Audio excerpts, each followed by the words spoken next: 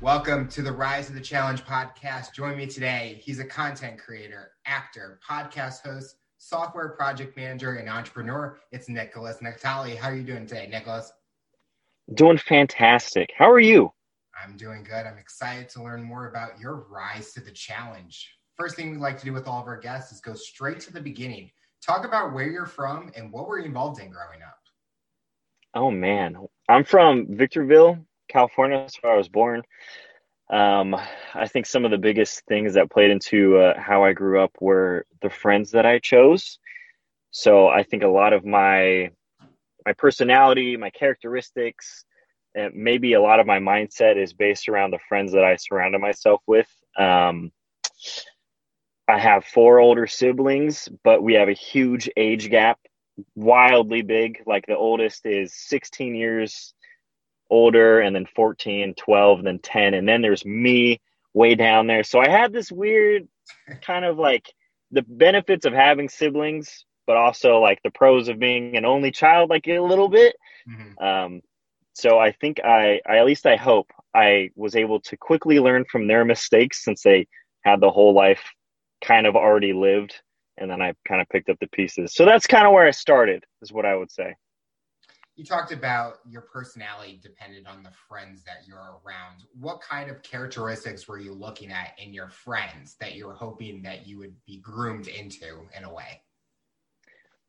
I think the biggest thing for me was I always appreciated mental toughness and strong integrity. So, for example, one of the guys that I ended up living in a car with, he's my best friend. We've been best friends since seventh or eighth grade, but we both ran on the cross country team. And I'm not a cross country guy. That was not my sport. I was a baseball, basketball kind of guy, but he was like, come on, it'll be fun.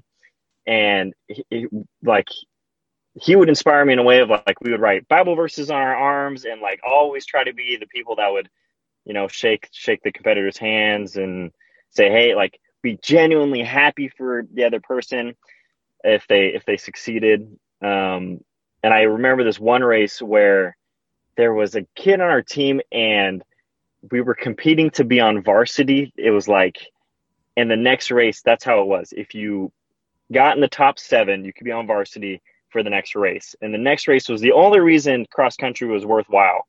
It was at a tournament where they would give free massages, the free backpacks, like Gatorade on deck, like stuff Victorville doesn't get, like so I was geared up to try to be on that. And I was like 6 or 7 minutes behind this kid. And I bombed a hill real hard, sprinted the last 7 minutes, nearly threw up at the end. But that was just one of those things that my friends would encourage me to do. Like, go all out, be as ambitious as you can be. So I think that's what I really was trying to take from them growing up. You talked about mental toughness, participating in cross country. That was basically your mental toughness because it wasn't a sport that you were kind of maybe interested in at first or you were ready to go out fully for, but you kind of took it as an advantage to be with your friends, but also try something new. Because a lot of times players or athletes use running sports as a way to condition to prepare for their season. Yeah, then I think that's true for me as well because I not like I enjoyed running in. We have the Mojave River up there, and it's just sand. We're doing sprints in sand. Why are we doing sprints in sand? It's unnatural. The race isn't in sand, but it makes you better. And I also think that played into a big part of my baseball career because I was a big baseball guy. I love baseball, and that game is completely mental. And the part about I was a pitcher, and the part about being mentally tough is when you're pitching in a baseball game, it's all mental. It's you and the batter. And I've had here's an example of me having really poor mental fortitude, and then hopefully some better ones. My first poor mental fortitude while I was pitching was I watched that. What's his name? Coach Kent Murphy. Did you ever watch those videos? Mm-hmm. He's like this ridiculous character of what a baseball coach should be. And he tells everybody, don't bunt. Like never bunt. And if somebody bunts while you're pitching, you beat them. You hit them. It doesn't matter. It doesn't matter what it is. And I was young and I was influenceable. And I took this to heart. And there was a game, oh man, I beamed 17 people because they tried to bunt. I threw the ball at 17 kids, and we lost. We got blown out because they figured it out every time they tried to bunt. And that was terrible. It was a terrible example of being mentally strong. But on the flip side, I think, in the game of baseball, there's like if you're in a rhythm, they're trying to get you out of your rhythm. So I remember times where there would be batters up there that would tell the umpire to freeze the game, hold on, they'll step out of the box. And then I would step off the mound. And I would talk to the shortstop for 5 minutes, the second baseman 10 minutes, freeze the batter right back.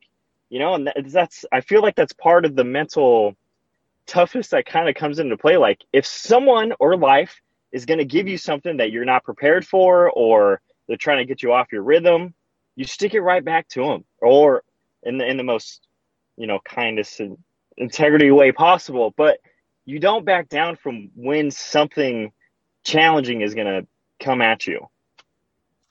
Talk about any motivations or inspirations you had growing up. Did you have like an idol or someone that you inspired to be, or something that you wanted to be?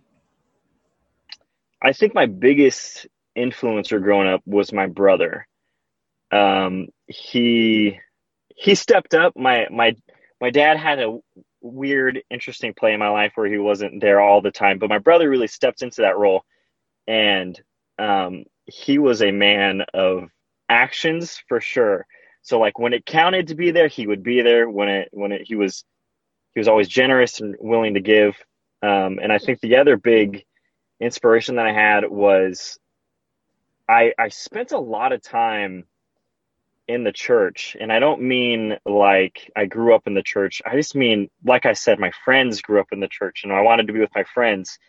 And I was always inspired by the selflessness of it and how people could utilize their skills for the sake of others. That was always really inspiring to me. So I always wanted to find out what areas of my life were my strongest suits that I could then hopefully influence someone to have, maybe more inspiration, more motivation, or just get through the day. I think one of the things that I went through, and I'm going off here, so we're doing it. One of the things that happened to me while I was growing up is I had this, I don't know what the right word is, spill, this time where I became really, really depressed. And I'm sure many people have probably faced something like this, where I had a pastor that was kind of mean to me and not very kind. And I was very young, and I was like, man, this guy's a hypocrite. I don't even know if I want to believe in God anymore. This is what it looks like. And I fell into a depression, and suicidal, the whole works. But once I was able to find a way out of it, like that was a whole nother motivation for me to be like, okay, I'm sure other people also deal with these emotions or challenges. And if I can do anything to give back, to give to them, to get through the day and share something with them, I'm going to try to do it. I'm going to try to figure it out, and I'm going to give it to them.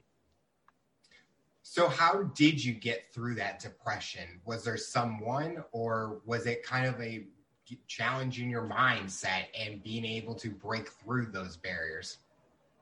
Alex, you're a great question asker. I swear, you got it going on. I think it came down to a decision, honestly, because there's a point where you kind of have to ask yourself, is this the life that I want to live? Do I want to be a part of this world, or do I not? And what does that look like? And I'll tell you why it came to that decision for me is because I was in the middle.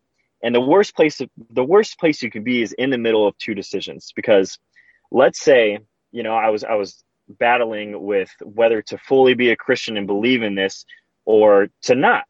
And like, do I go for simple temporary pleasures because I can get joy quickly, whether that be an escape of alcohol, drugs, whatever it may be, or do I even go for, the other side of salvation, which is more eternal, long-term joy?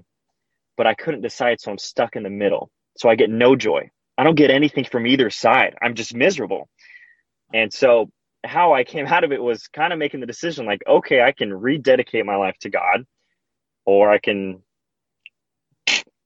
end it. And I ultimately found that there's people in our lives for a reason, and there's things in our life for a reason. And I think just knowing that someone cared about me, even if it was one person, because I remember the same best friend I'm talking about, I was telling him, I was like, hey man, like this might be it for me.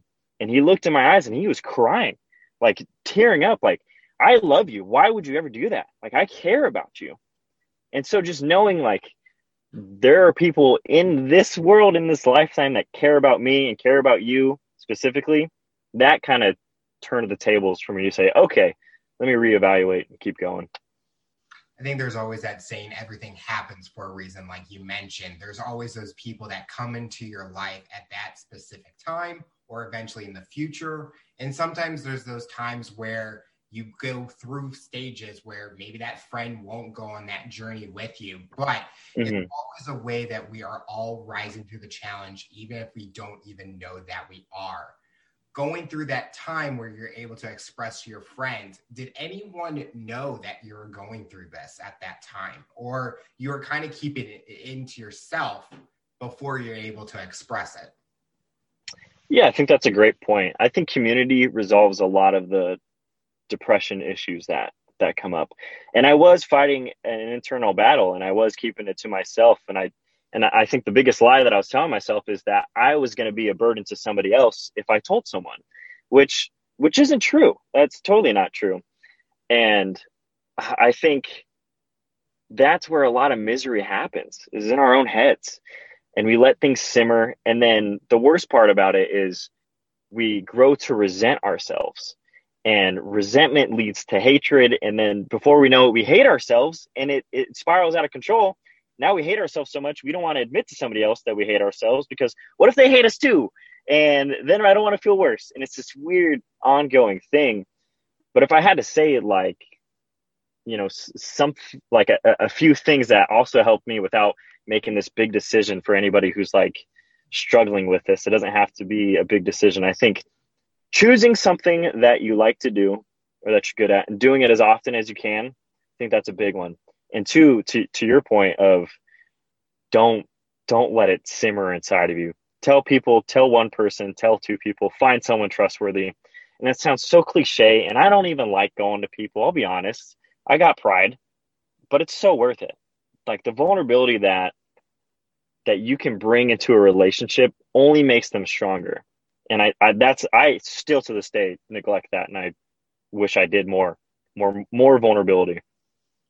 Growing up, what was that dream job that you're wanting? We all have that. We want to be this or that, but what path were you on?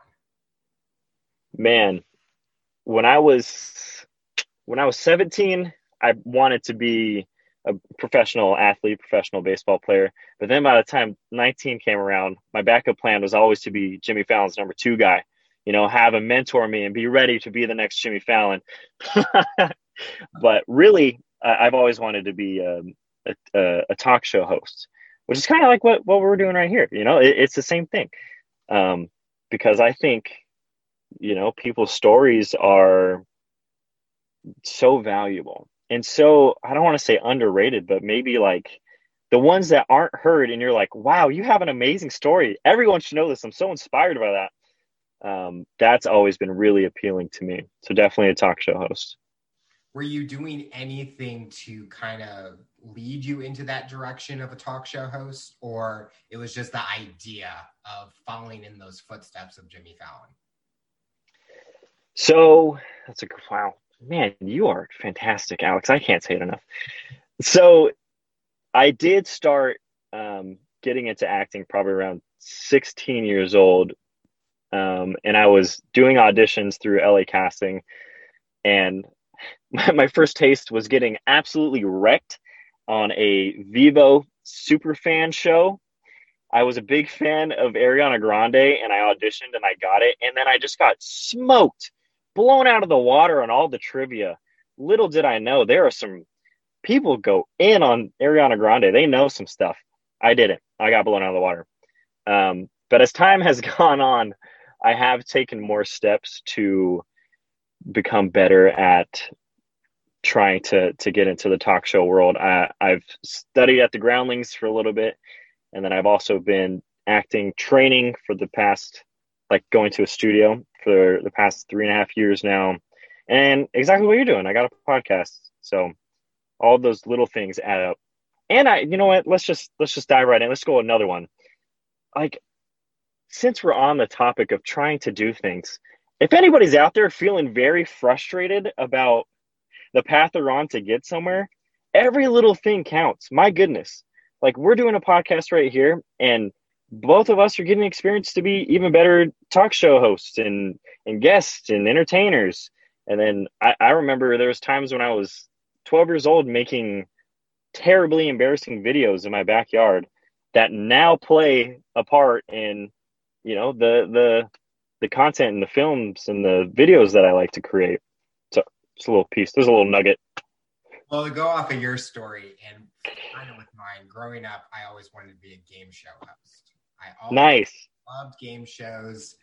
I actually interviewed one of my game show idols on here. So it was kind of like, wow, I just want to do that. So we talked about the little steps and doing things to lead up to that. I was putting on events in college, and one of the events was a game show night. And I was and so we did all these games, and I'm like, even if I never make it to the big times, I fulfilled my dream doing this. And this show was kind of in the way a lead up to that next step also, because I was looking at a time during last year and figuring out, what do I want to do? Like, this is a perfect opportunity to try something new, a new opportunity. And it came about, and there's no regrets. And I continue to do that. And the support that I get is the best feeling ever, because I know I'm making a difference. Even if it's one person can sit and learn something from us talking, that's a huge accomplishment. In that next path that you're going to be a talk show host or going in that direction, well, first back up.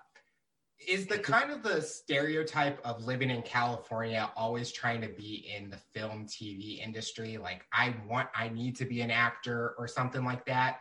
Because I feel like a lot of people that come from there, they want to be in the spotlight. Man, that's a great question. I don't think so. I think if you're pulling from LA and they start calling it the industry, that's when you know. That's when you know they're really in the circle of trying to make it into Hollywood. But most of the people I grew up with didn't have that drive to do that. And I think even here, I'm in San Diego now, and I think most of the people I meet that's not on their radar, which is actually, it's pretty interesting. I think people either super gung-ho in California for Hollywood, or they're like, I want nothing to do with it, which, I mean, they come for the weather and they stay, but they don't always find themselves in Hollywood. But I will give you that. There are a lot of people, like, if you go in LA, I would say 65-70% of those people are trying to make it in something. Yeah, Are you going to make your way out here? Is that next? Is that what I'm hearing? Taxes are too high in California.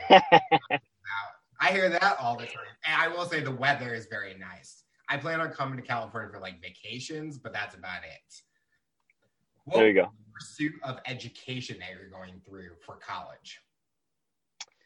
I went to college to get a degree in software engineering, but I went to a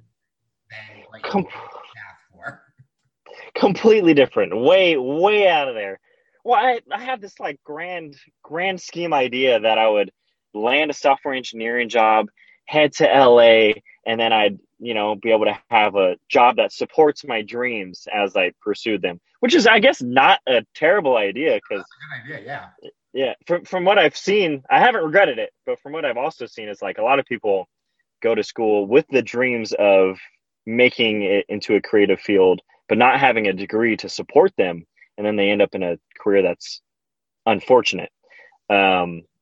But I went to Cal Baptist to get a software engineering degree, and it was super expensive, so I had to double down extra hard. And as soon as I found out how much the tuition was, I was like, okay, I need to graduate early. I can't be staying here for too long. This is intense.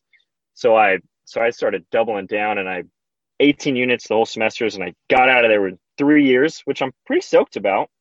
And then I still had 60K to my name, which you try to win them and you can't win them all. Let me tell you that. The reason for you going to try to get it done early, was that the mental toughness of knowing what was going to come next once you got that $60,000 piece of paper?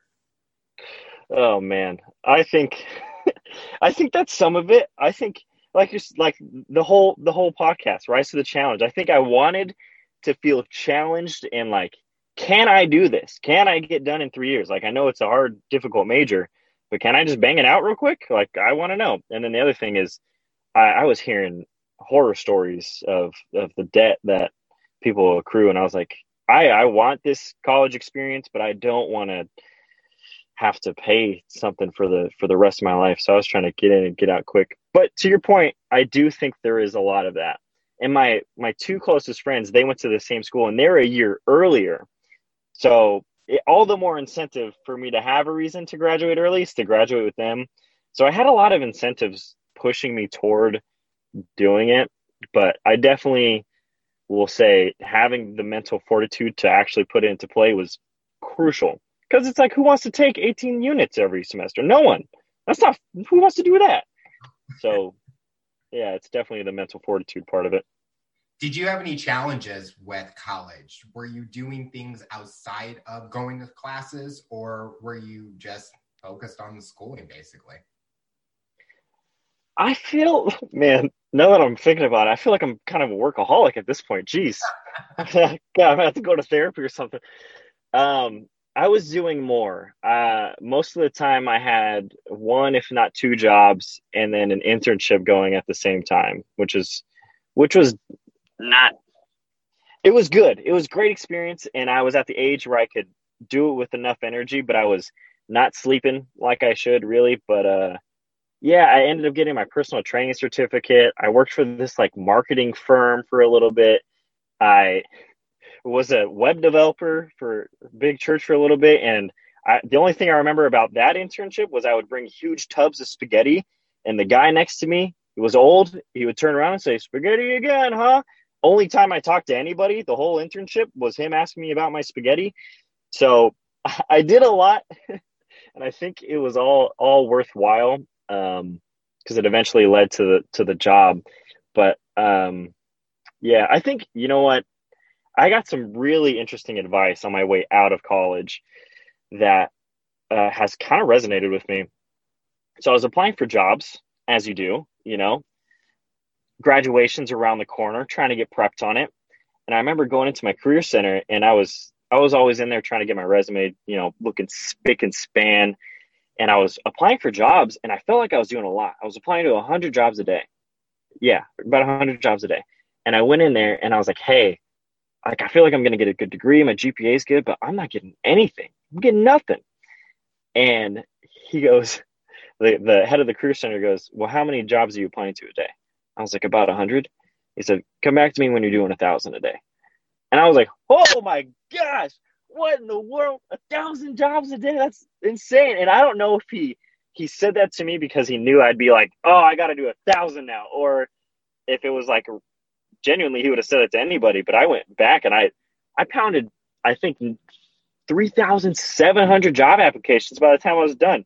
I only got like 30 callbacks. Just terrible ratio.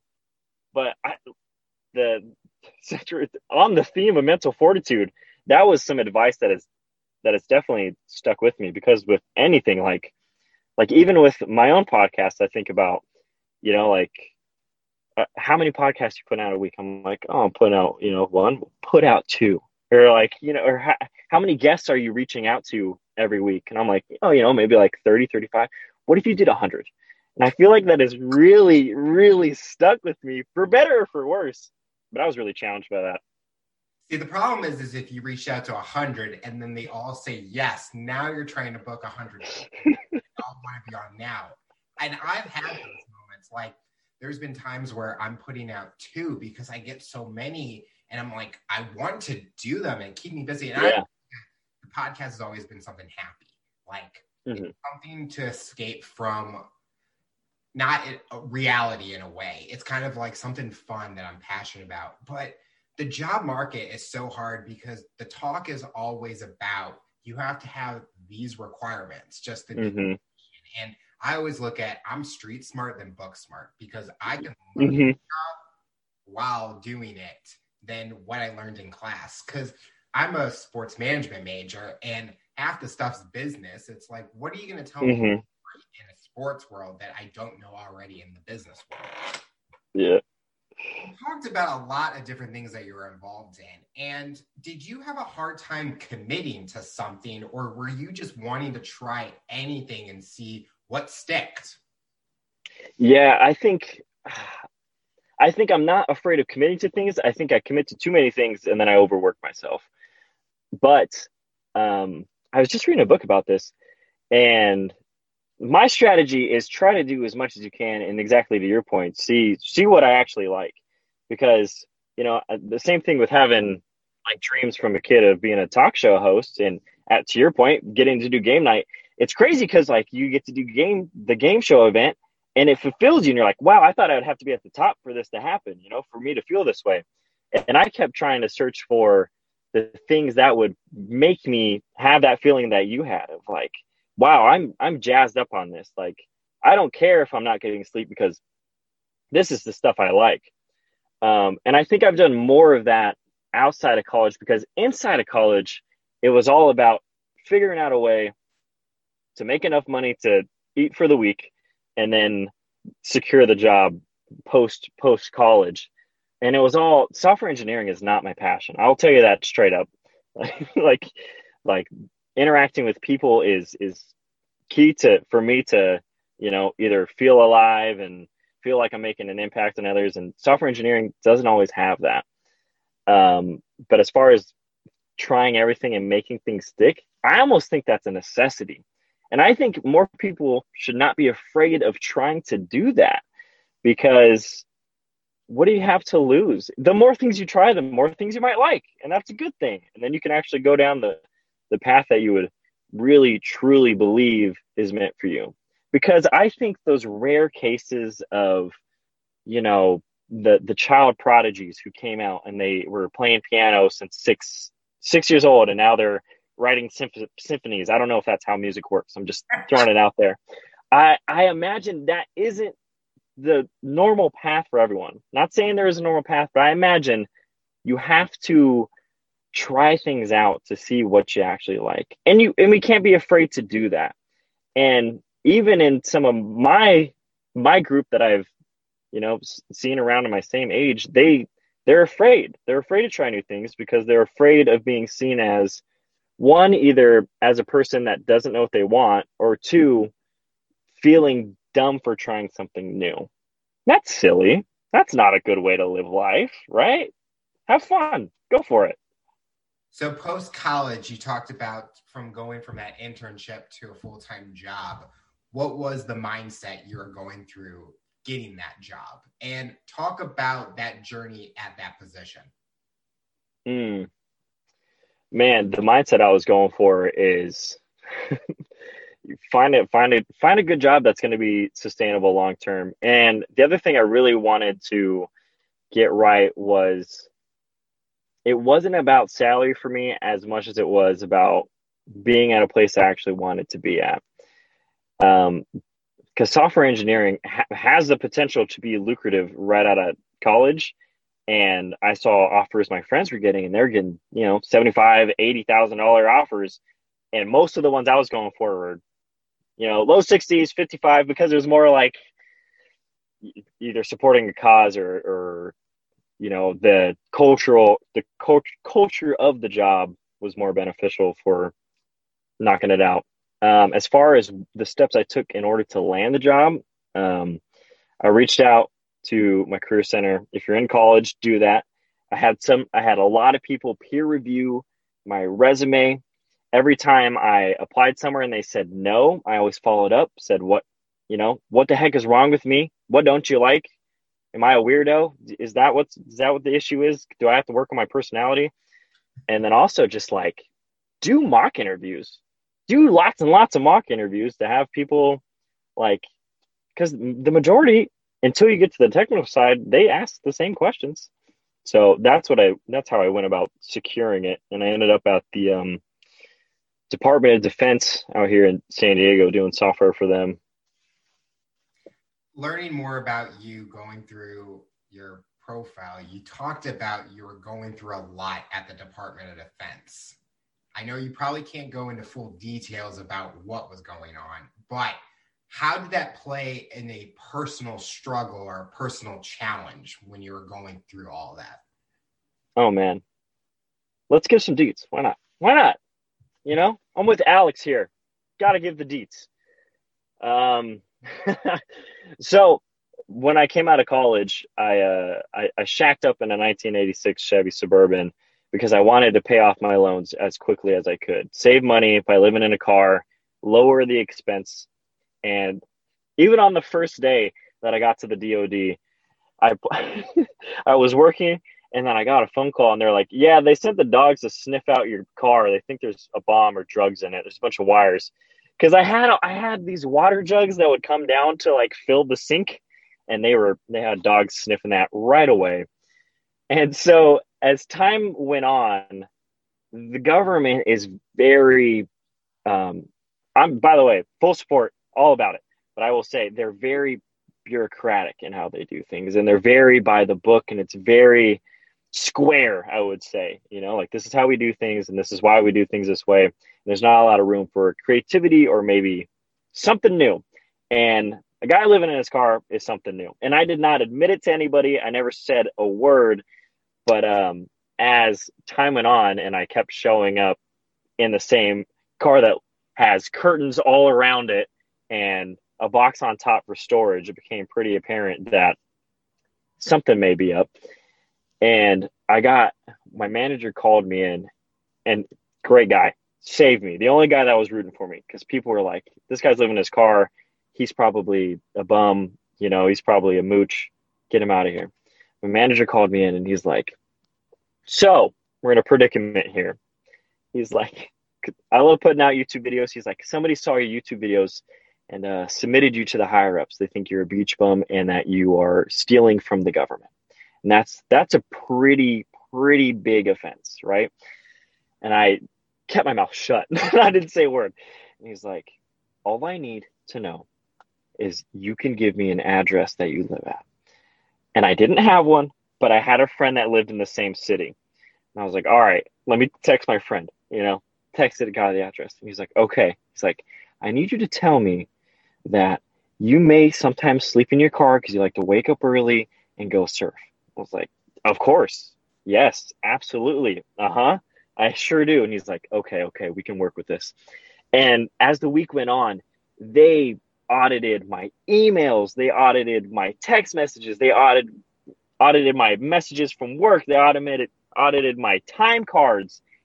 Every piece of work I had ever done for the government, they ciphered through and tried to see if, because I was working 60, 80 hours a week because I was trying to pay off my loans, putting in that work, they were trying to see if I was legit.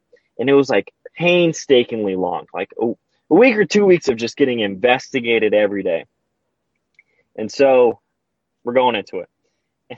And so I dated this girl in college, and we had broken up, right?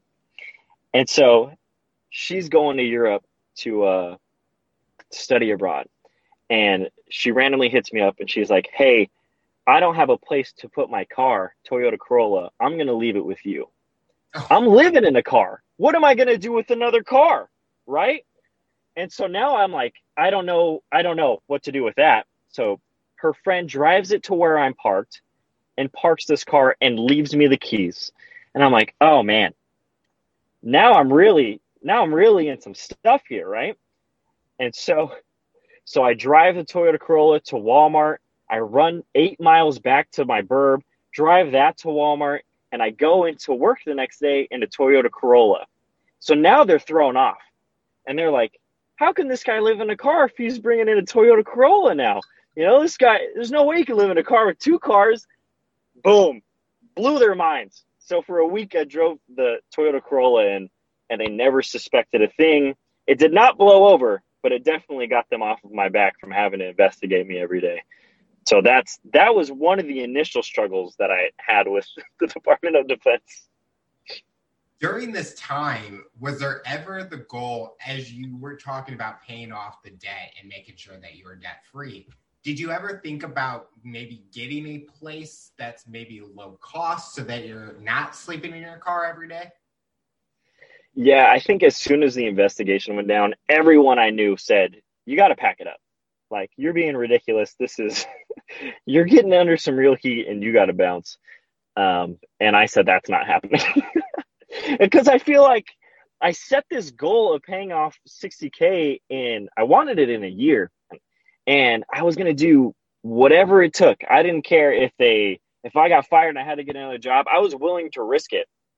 If I got found out that I was living in the car, I would have said, I do good work. You're going to fire me because of my living situation. That's wild. But the pressure was definitely on, and that definitely would have made life a lot easier had I gotten a place, but I don't think I would have gotten the same results.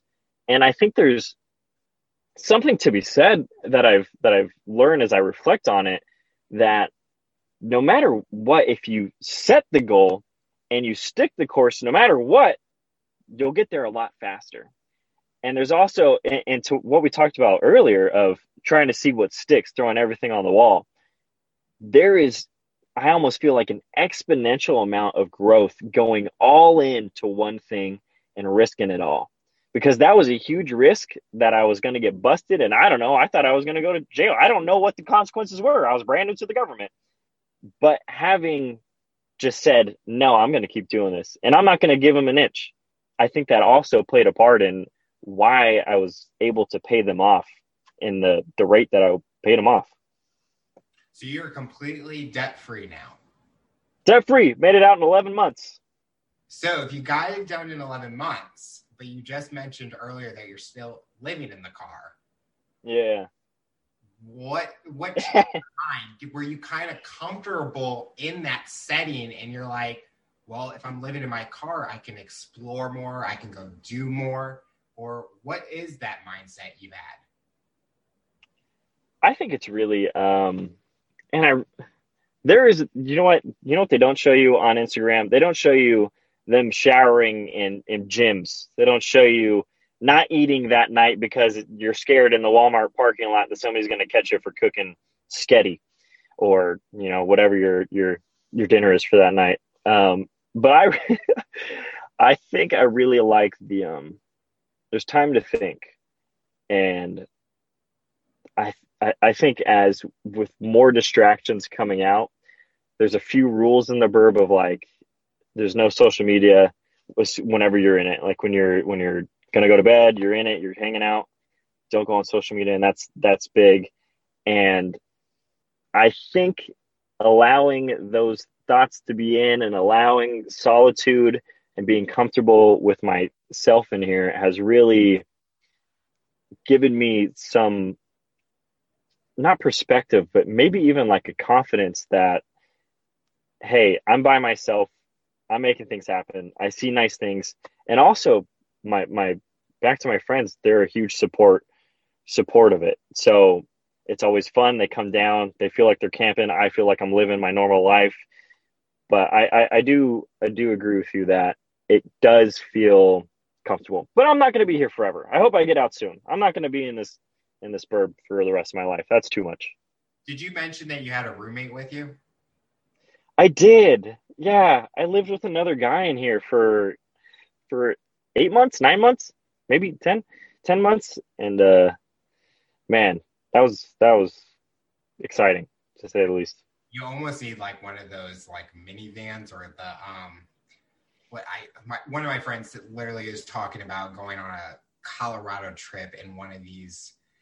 They look like work vans, but it's basically like Pimp My Ride, the back part, and the sink and everything. And I'm thinking, I'm trying to picture your car and how big it is. And like, I would be like, nope, I can't do this. Like, I need like an RV to be able to do everything. But I think it shows the toughness, and it goes back to mental toughness that you're able to have to be on that path and rise to the challenge and the goals that you set for yourself. And you're going to do whatever it takes to do it. And you look at the people that they can't live without those materialistic items. You don't have that luxury, but you're living a life that's comfortable for you and you're happy with what you are. And those people, they get upset if they don't have their cell phone at 100% full charge. And I'm upset, but I'm simplistic and trying to use things in multiple ways. But it just shows how society is nowadays, where I think people want everything, but when they get it, they don't use it. And it kind of goes to waste in a way. Yeah. And to your point, like, I think something that has been crucial of not having too much material close to my heart is gratitude changed for me. Like, gratitude changed a lot moving into the Verb. Like, all of those things that you mentioned, like having my phone at 100%, like, I was more concerned about, like, hey, I haven't called a couple of my friends lately. And now since I'm thinking about them, I'm going to call them and I'm going to say, hey, I appreciate you. Or even in the midst of that investigation, I was like, I'm really grateful for this experience. I'm really grateful that, I'm getting a steady paycheck that's helping me reach my goals. Like, it is the weirdest thing when we change from a mindset of lack of to, like, I don't want to say too much, but like just being grateful. And I think the weird misconception that maybe a lot of like entrepreneurs or super ambitious people face is that being grateful means you're content with not progressing. And I think those are very different things. I can be super grateful for being in the Verb, getting to talk to you, just being alive, taking a breath, and still want more for my life. I think that is a fine thing to do. It's not an either or. You can have both. And I think that's like a little missing piece that some people miss out on. To talk about your show as a podcast host, what's the theme and what's the mission you're trying to share with the listeners? Ooh, I think the tagline is to encourage, educate, or entertain. So you're going to get one of those three every time you tune in. And a lot of it is trying to pick the brains of people that are much smarter than me, that have way more expertise and can shed some light on most of the problems I have in my life. Or in business sense, usually what it is, entrepreneurial. But I don't think I've ever said this out loud or in any podcast before. And maybe I would love to hear your strategy on this. My strategy from a host perspective is always making the guest like feel good. If the guest feels good, I always feel like the episodes are much more valuable for everybody that's listening. What's your take? What's your strategy? So I think it always goes back to the initial kind of the pre-part when you're trying to look for that guest and showing that you are very interested in what they've gone through. And it kind of goes back to how I reached out to you as I'm reading this profile and I'm just, wow, I need to know more and I want to know more. And I'm going to do anything to get you on the show.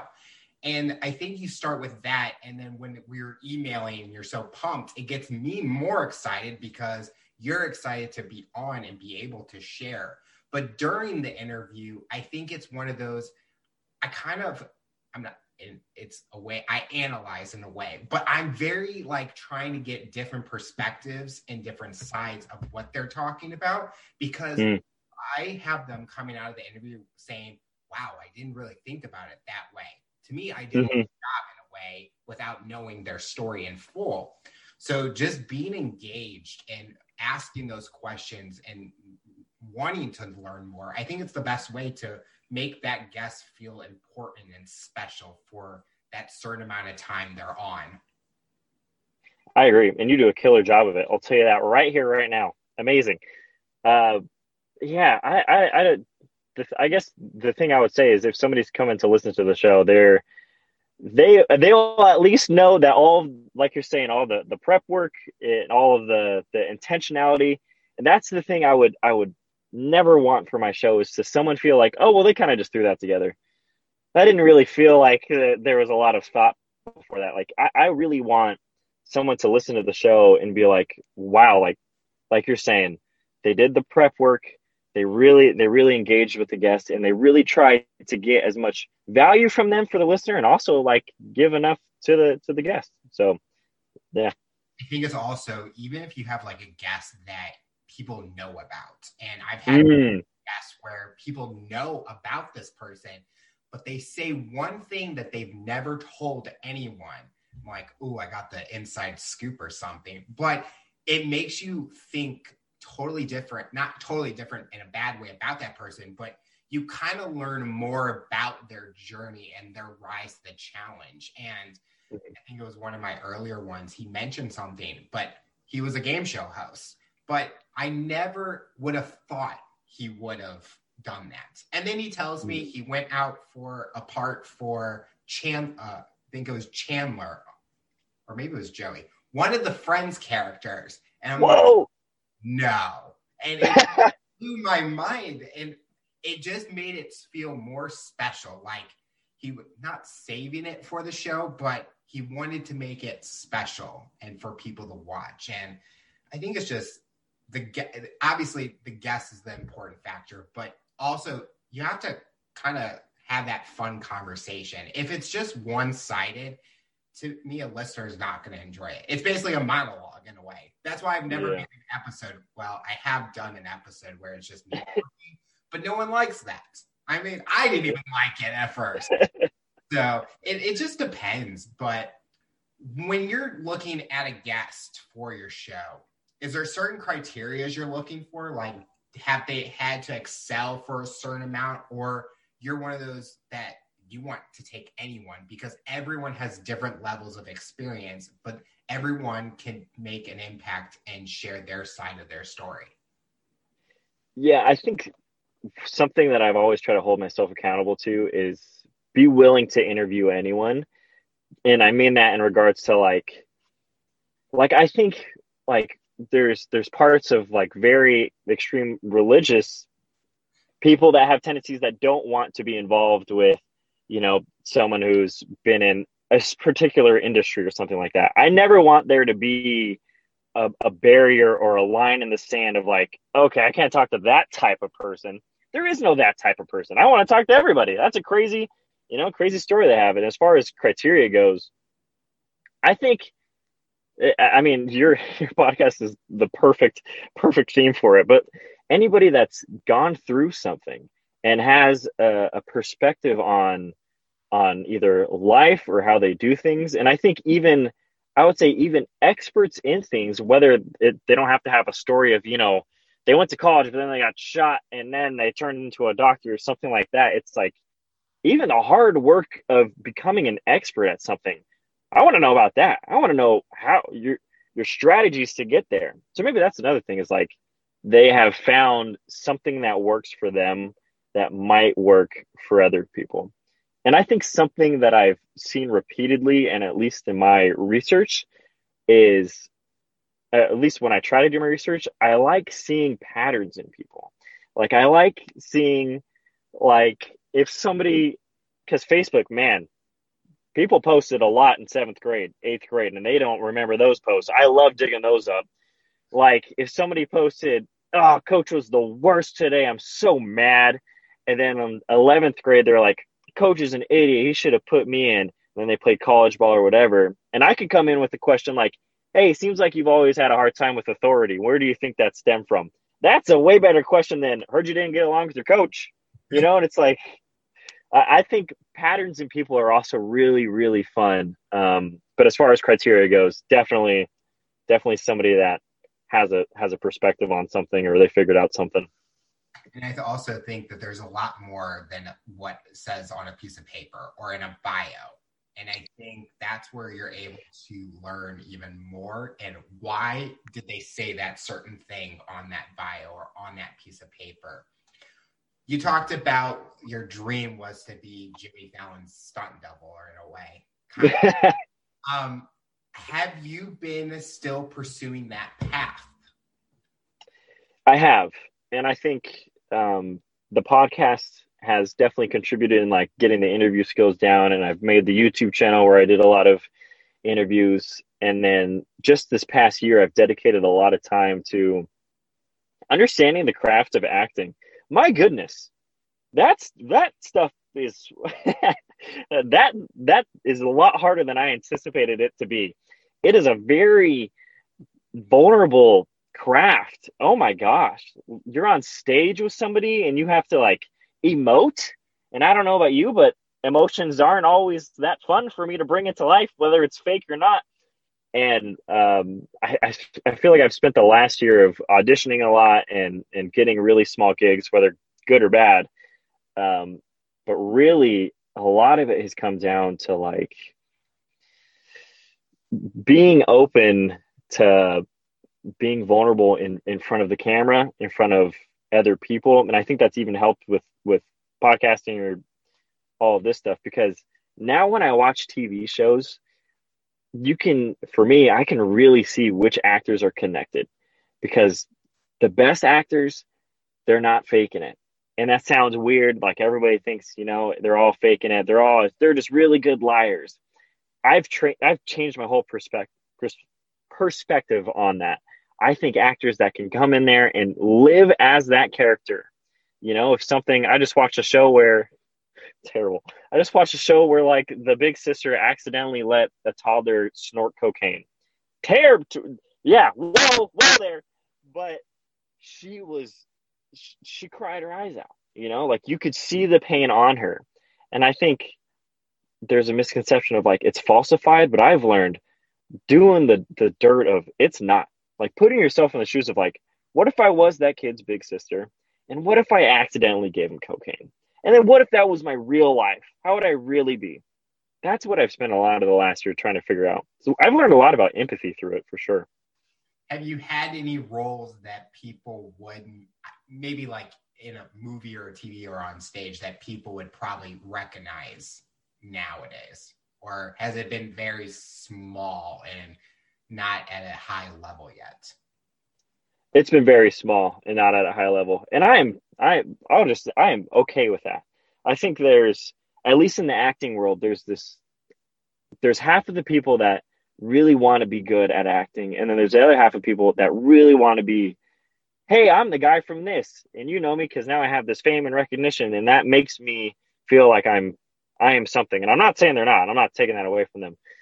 But I will do small projects until I am ready or feel like I am at a point where I am not embarrassed to show somebody, hey, I was in this.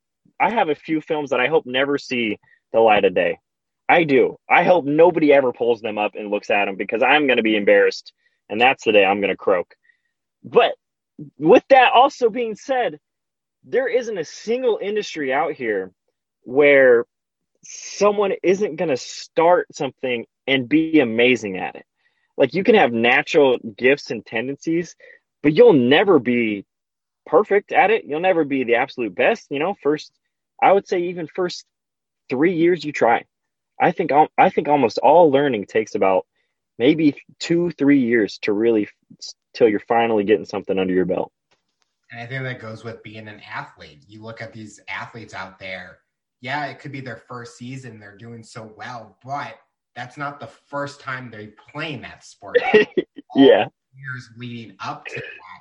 And I think and definitely in your kind of space with content creating, YouTube, podcasting, I think a lot of people, they don't know what happens behind the scene. They only see that final product. And when we're behind the scene, we're always learning how to get better. Even with acting, you're trying to get better. What can I do differently? Getting that advice from someone. And I think that's the part that I feel people need to know more about and show. And if athletes do that same thing and say, oh yeah, I don't have to go to the gym, I don't have to go to the facility, I think kids, even younger people, are going to listen to those words and be like, oh, I just have to get out there on the field and I will be a star. But no, I think if these people are being real and authentic, I think more people will show the hard work it takes to get to where we are today. And I think that is basically what we're missing right now. And in the age of social media, we only see that final picture, but what happened 2 minutes before that picture was taken? Yeah, exactly. Everybody wants to shoot like Steph Curry, but nobody wants to practice like him. I'll tell you that much right now. Freaking exactly. That's a great point. Social media is the embodiment of look at what I did. You're looking at it for 2 seconds. This took me 10 years. I'm not going to tell you it took me 10 years. Not a chance. And even with like this van life stuff, like I remember when I first moved into the burb and I was like, why aren't they saying it sucks sometimes? It sucks a lot of the time. Sometimes it gets really cold at night. Why is nobody talking about that? Or, yeah, to your point, transparency is missing. And I, another big one is I finally found, there's probably a handful that I found in my search on the gram of like bodybuilders saying they're not natural. And I have way more respect for a bodybuilder coming out and saying, hey guys, I take steroids. I still work out hard. And these are the things that like techniques I found that work, but I take steroids. There's a lot of dudes on there that take steroids and give these false ideas for teenagers that they're going to have this shredded, ripped body, even if they did work out 3 hours a day. Not as ripped as that. You're not on trend. You're not taking the big T. Well, it's like those fitness commercials in a way. They get the people that are already shredded and stuff, but they think, oh, well, I'm going to look like that if after this short amount of time because he looks like that. But that person has gone through a whole transformation to get to that. And it's the fitness industry is just the hardest part because it's all basically they're showing what they're doing now. People think, oh, I'm going to look like this. But then people are like, well, you lied to me. Well, yeah, these people have been working out for 10 years and their work's paying off in a way.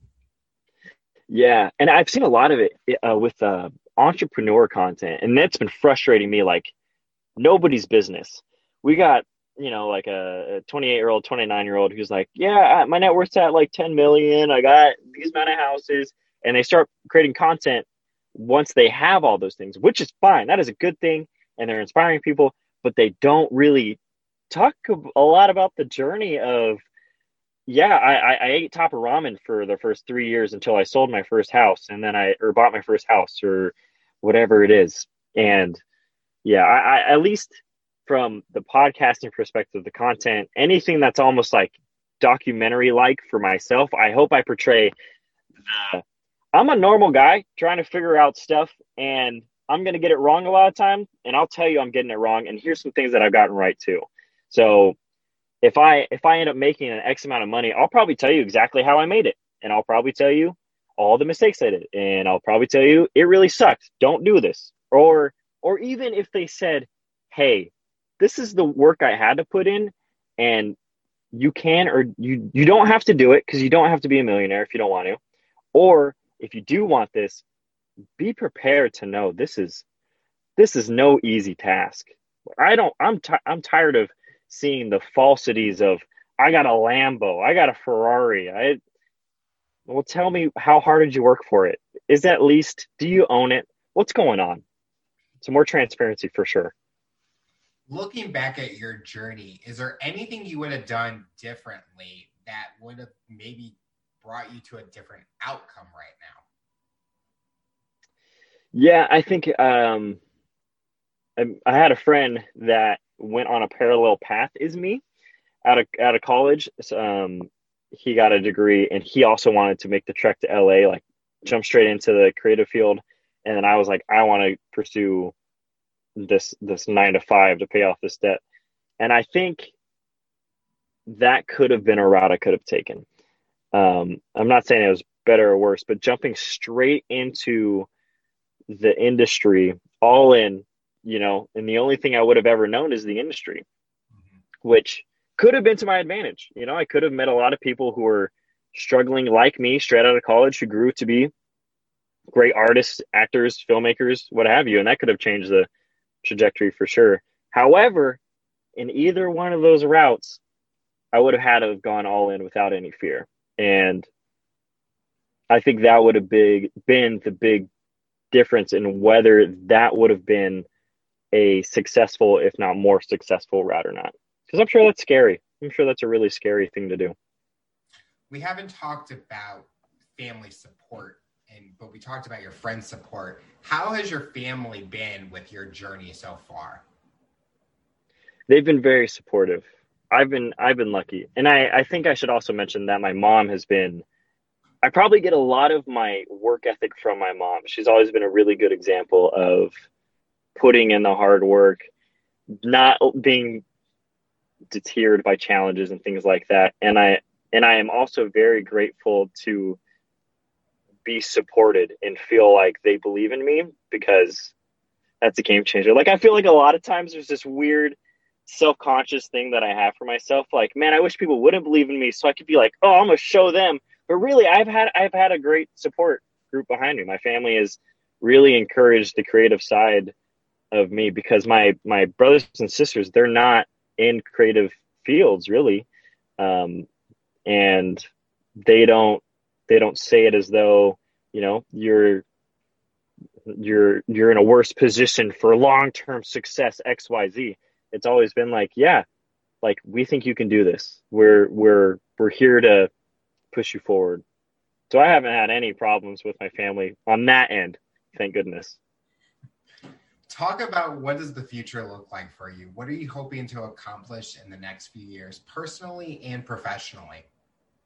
Ooh, I hope to put out a personal finance course. I mean, I feel like I finally have some stripes. Is that what they say? Is that what people say for credits? I got stripes to my name. I don't know. I feel like I finally have some expertise. I've heard That's like not our saying. scars or something, but I'm thinking battle scars. That's like you went through like the trenches and got I got the war. I got the yeah. You get what I'm saying. I'd like to put out a financial course for people to take that are hoping to get out of debt and get some financial freedom. I would love to quit this job and go full time with podcasting and all the other creative avenues. But above all, I think my biggest goal as I move forward is trying to figure out how to be a better man. Because as I've stated this whole time, and I'm sure it's apparent to everybody, workaholicism has is it takes a big sacrifice, and I see it in areas with my relationships, and I also see it in areas of just being more like a better person. Like I think my integrity would be better if my integrity was on the forefront of my mind. I think if I spent less time reading about business and self-help and more about maybe how, what would God want for my life, or, how best to serve other people, I think I'd probably be in a better shape to be a better person. So that's something. I don't have a set declared goal. I don't know I will be X type of man by X date. I don't know what that looks like yet, but one of my achievements is, maybe achievement would be the type of guy I would hope kids would look up to, because that's really the whole point of the media that we make, is to impact others. So that's one of them. A lot of times goals, people have a hard time thinking of them, but they kind of have an outcome that they want to happen. And you kind of mentioned it's more about the personal growth in yourself and being the best. And I use this from my college days, to be the greatest version of yourself. And yeah, you learn each and every day about how you can get better. The final question I'll ask you, based on your journey and experience, what tips or advice would you give someone that's listening to this interview to overcome challenges, accomplish their goals, and rise to the challenge? Hot dog. I would say write them down. Write your goal down, whatever you want to do, and then find your why you're going to do it. And I think that takes a couple questions to yourself. Like, let's say you want to be financially free. Why do you want to be financially free? So I can have more money to spend. Why do you want to spend more money? And then you go down the list, and then maybe you find out you really want to buy your parents a house someday because you love them. That could be enough of a motivator for you. I think if you pair the owning what you want, your goal and why you're going to do it, and losing the fear and the self-consciousness and the self-judgment that we often have of like, why would I even want that? Blah, blah, blah. Get rid of it. Stop judging other people. And that means you should stop judging yourself, and you should give yourself the freedom to chase after those goals no matter what. So lose the fear, get really clear on your goals, and don't hold back. I guess those are the big three. Oh, and maybe have faith that you can do it. Stop talking yourself out of stuff. Know you can do it. Pray to God. Ask for strength. That's what I would say. Well, Nicholas, I want to thank you so much for coming on the show and talking about your rise to the challenge. Your journey and experience inspires so many people, and we're excited to see what the future looks like for you. Thank you, Alex. My goodness, you are a wonderful host. I can't say it enough. Whoever's listening, leave 5 stars. You hear this guy, questions. Ugh, you're great. Thank you for having me. Tune in next time to hear my next guest talk about their rise to the challenge. Remember to follow and subscribe on all major audio platforms, and make sure you subscribe to our YouTube channel through the full-length episode and video format. What path will you take to accomplish your goals? You decide.